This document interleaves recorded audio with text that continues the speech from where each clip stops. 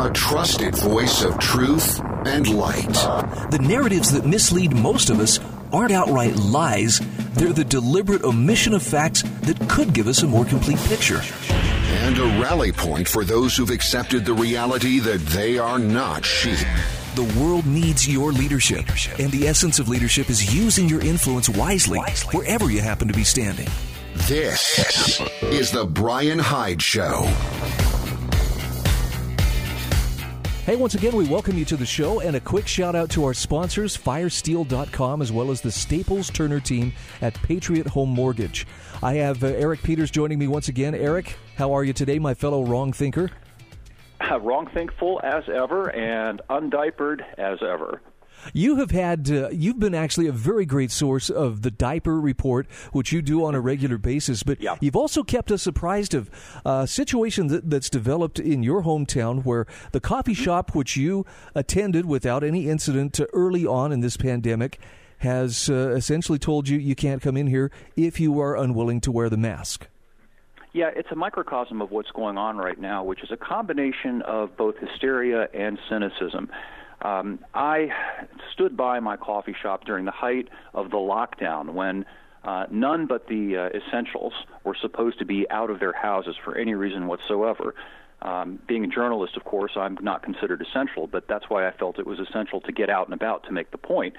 And I went to that coffee shop every single day, just about, during that lockdown, and was the only person there, and I supported them to the extent that I could. And granted, my $5 or $10 wasn't going to keep their doors open, but I was trying to help them sort of, maintain the faith and understand that there were people who were willing to help them. And during all of this time, and this was the time period, the initial 2 million are going to die period, when we really didn't know how much of a threat the Wu flu was going to be. And during that time, there was no diaper decree. The people inside the place weren't wearing the diaper. The owner wasn't wearing a diaper, and they certainly didn't ask me to. All of a sudden, about 2-3 weeks ago, as a result of all this fear porn, the cases, they began to really get heavy and pressury about the diaper. And eventually, they announced to me that they would no longer serve me unless I put on the diaper. And since I'm not wearing a burqa, and I'm also not going to put on a saffron skirt and shave my head and dance around with a tambourine, I refused to do it. So I think they did it not because they think that I'm a suppurating leper. I think they did it because some Corona Karen or Kevin called to complain about the sight of an undiapered, and they caved in out of fear of being hassled by the regulatory Gesundheitsführers who would descend on them. So they took that stance, and I took my business elsewhere, and I am now going to another undisclosed location whose name I will not mention for the obvious reasons, where one can still sit and get a cup of coffee without having to put on the saffron skirt, shave the head, or the diaper, and dance around with a tambourine.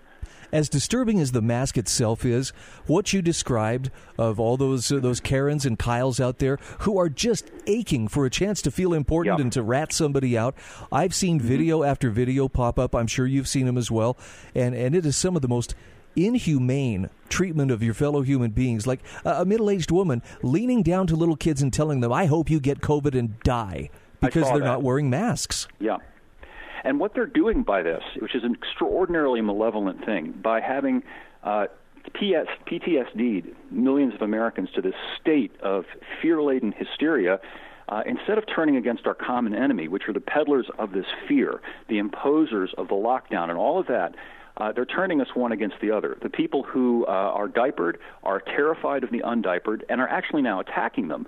I saw a video that was making the rounds the other day about that showed two guys sitting outside having I think they were eating hoagies, and they were assaulted by a woman in a diaper and her boyfriend who started to berate them, and these guys handled it very well. They were calm, and they said, look, just mind your own business, go away, which made the diapered woman even more angry, and she actually threw a hot cup of coffee at one of the guys and hit him with it, whereupon the guy, of course, did the understandable thing and pummeled them.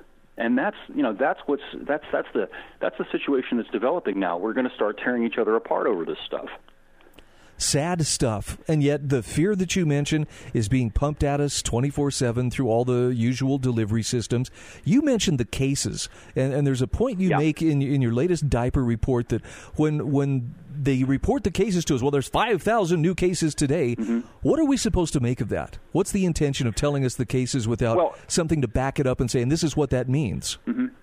Well, it's what's not being said, I think, that is the relevant point here. And what's not being said is how many people are dying, which, of course, isn't many. You notice they've shifted gears, and now all they talk about is the cases, whereas 3-4 months ago they were having the daily body count, the hourly body count even. But it doesn't suit the narrative anymore because not that many people have died of this thing. You're talking about, I think, acclaimed, and that can be parsed for on a variety of levels, 150,000 people over the course of roughly 6 months out of a population of 330 million people. That's hardly a Black Death crisis. So they can't talk about that anymore. So instead, they talk about the cases to terrify people and to ramp up the fear in order to justify this diapering of everybody, which is it's a horrific thing on many levels. You and I talked off the air briefly about one of them, which is that by forcing people to wear the diaper, they are in effect coercing speech, because when you put that thing on and are seen outside in public, it's assumed that you're fearful of the virus, that you believe everything that they're saying about all of this. It's creating this impression of unanimity about the narrative, which, of course, is false. If the diaper mandates weren't around, lots of people would be out and about reasonably with their faces uncovered, and that would make the people who are wearing the diaper look like the fear-laden neurotics that they are.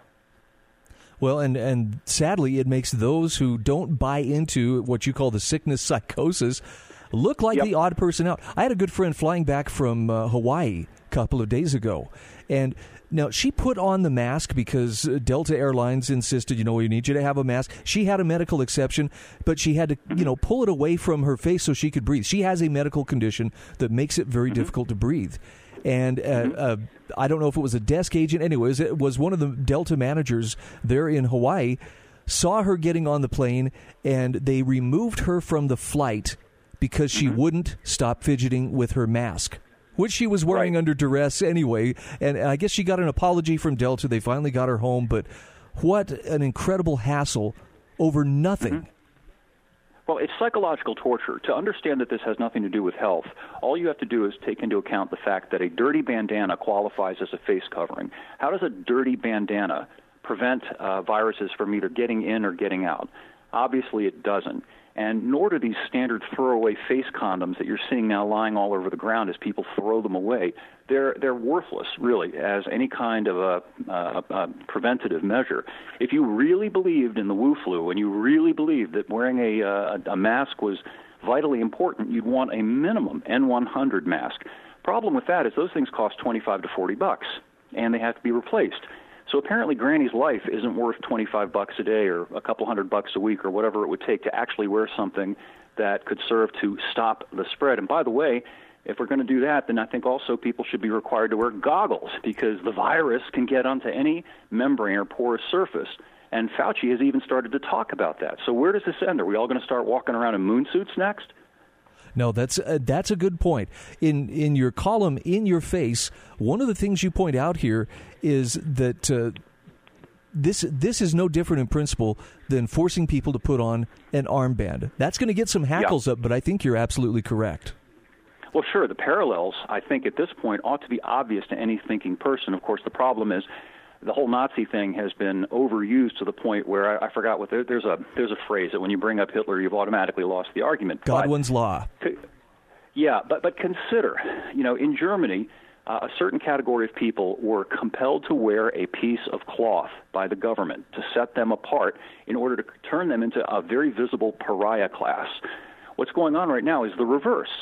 The people who aren't wearing the government-decreed piece of cloth are being turned into a pariah class, people who it's fair game to assault in public, to scream at them, to yell at them, to deny them service. And the parallel to me is striking with what happened in Germany back then. Well, and where it is leading is what I think causes the greatest concern for me. I know it does for you, too. It's not like it's going to stop here, and, as long as we can just get people wearing the mask. This is going somewhere darker. Much darker. Absolutely. To me, the logic is obvious that if everybody has to wear a diaper because that's the only way to stop the spread, and it's socially irresponsible to be outside without a diaper, I do not understand how you can argue against the mandatory vaccines and applying the same techniques that are currently being applied to the diapered or the undiapered for those who don't get the vaccination, which means if you don't produce proof that you've been vaccinated, then you may not go shopping, you may not go to restaurants, you may not go to work. Essentially, you're going to be locked down in your own house, probably fitted with an ankle bracelet. And that's actually not an exaggeration. That sort of thing is already happening. That's where this is headed. And that is why it's so important to put a stop to it. All right, we've got to take a quick break. My guest is Eric Peters. EPAutos.com is his website. If you haven't been there on a regular basis, you should really make this part of your daily routine. You'll find a lot of truth. You'll find a lot of insight. The comments from his readers are equally informative. Fantastic stuff. We'll be back just the other side of these messages.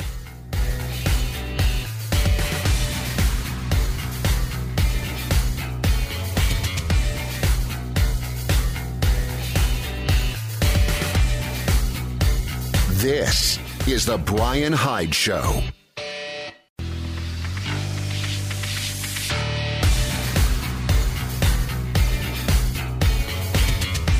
This is The Brian Hyde Show. Once again, welcome back to the show. Eric Peters from ericpetersautos.com is my guest. Eric, something that I find myself doing, and I think this was actually at your behest, was I have to look outside of the normal circles, like to get a haircut, to get my beard trimmed, things like this. Mm-hmm. I have to go to unauthorized sources to get this done. Otherwise, they won't do a beard trim even if you are wearing a mask. That's right. But I don't want to put on the mask in order to do business. Talk to me about, what is it called, samizdat? Yeah, that's a term from the days of the old Soviet Union, and essentially it referred to the underground market, particularly the underground press, since, of course, the government controlled anything, and officially all you could get was the official agitprop that the government was putting out, so people just did things under the table. So samizdat. So what we mean by that today is what you're talking about, and what we talked about off the air. I recently got a haircut off the books by somebody who doesn't expect me to put on a diaper and play sickness kabuki in order to get my hair cut. And that scales. I've begun engaging other people that I know who are not sickness psychotics and talking about, well, if they lock down everything again, what are we going to do about, for example, getting a cup of coffee? Well, maybe we can have coffee at an undisclosed location where the sane people can gather and hang out like we used to do when life was normal. Same goes for working out. No reason somebody can't have some weights somewhere at an undisclosed location, and those who want to work out can come and work out, and the government is none the wiser, and the Gesundheitsführers can't impose a mask mandate. Well, I love that you're being proactive, and I love your suggestion. We can make our own alternative, but we have to find like-minded people, and yet we have to be careful because there are the informers out there whose job is to make sure that people are doing everything they're mandated. Yeah, America has become literally East Germany.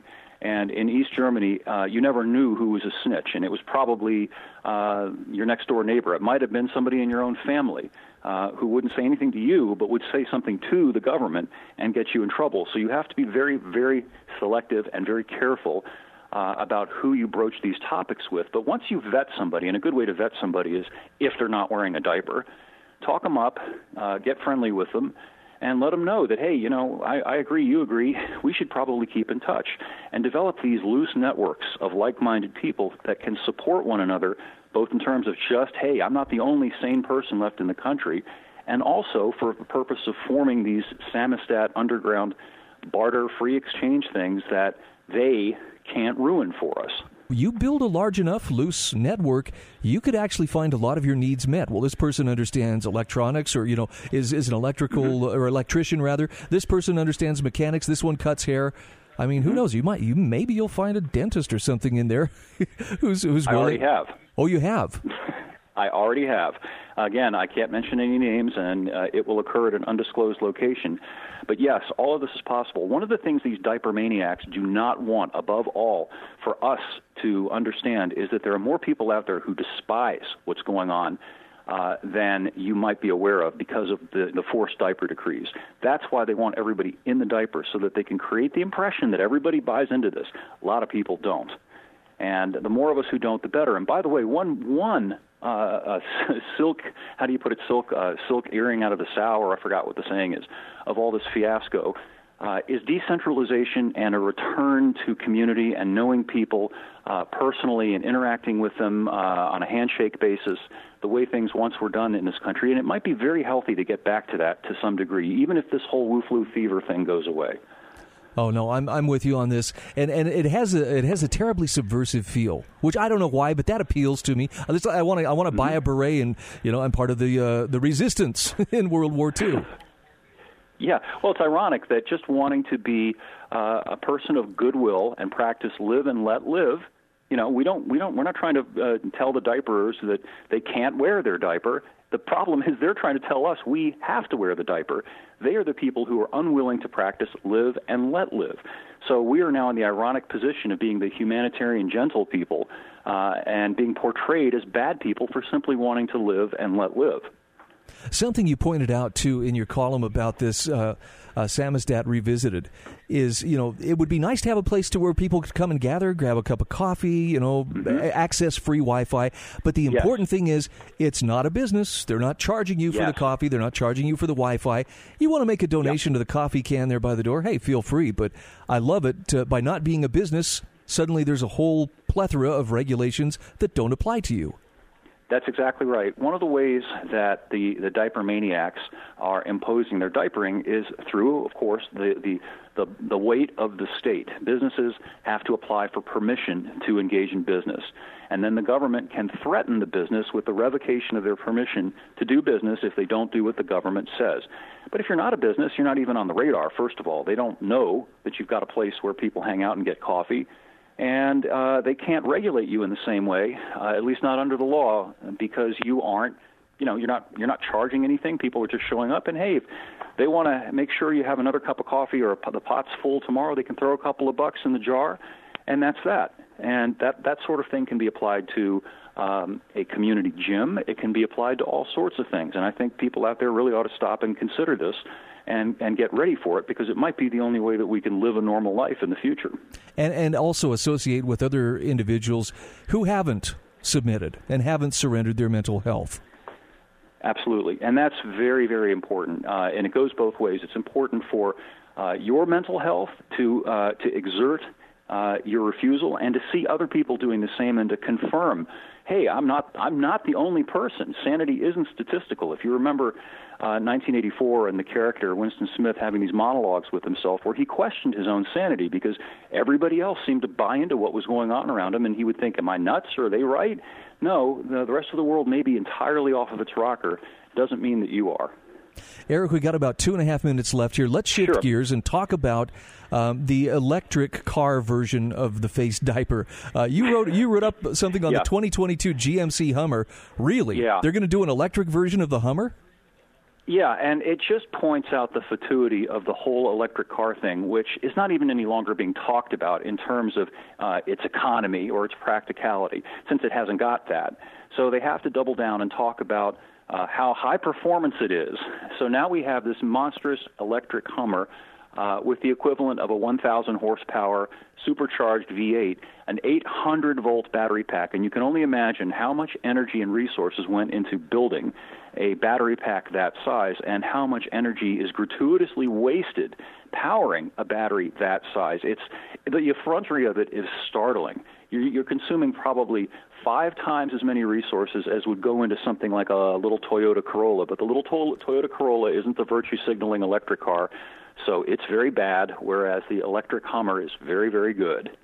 Is this something that's going to see subsidies similar to what Elon Musk has seen with his Tesla cars? Well, sure, they all do. Electric cars as a class get subsidies, and they get multi-tiered subsidies, chiefly, for example, in the form of extortion. They don't call it that, of course. They call it carbon trading credits.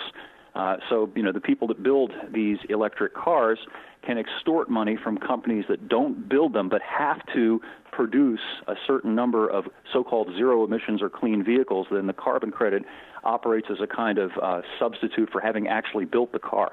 But it's a form of strong-arm robbery. It's extortion. It's no different than having Luca Brasi make you an offer you can't refuse.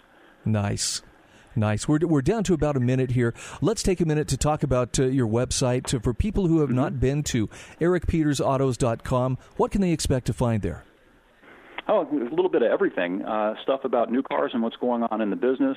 Stuff about classic cars, which is always a lot of fun. Stuff about motorcycles, both new and classic. And, of course, these philosophical and political topics that touch on cars and motorcycles and mobility, but also are broader than that. And I think it's an interesting, if you'll pardon the double entendre, vehicle for starting a discussion about those things. Hear, hear. You got some fine sponsors if you want to give them a quick shout-out? Sure. I endorse and use the Valentine 1 radar detector.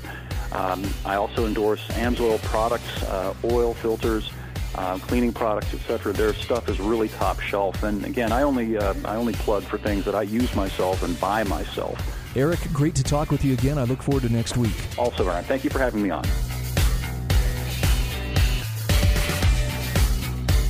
This is the Brian Hyde Show.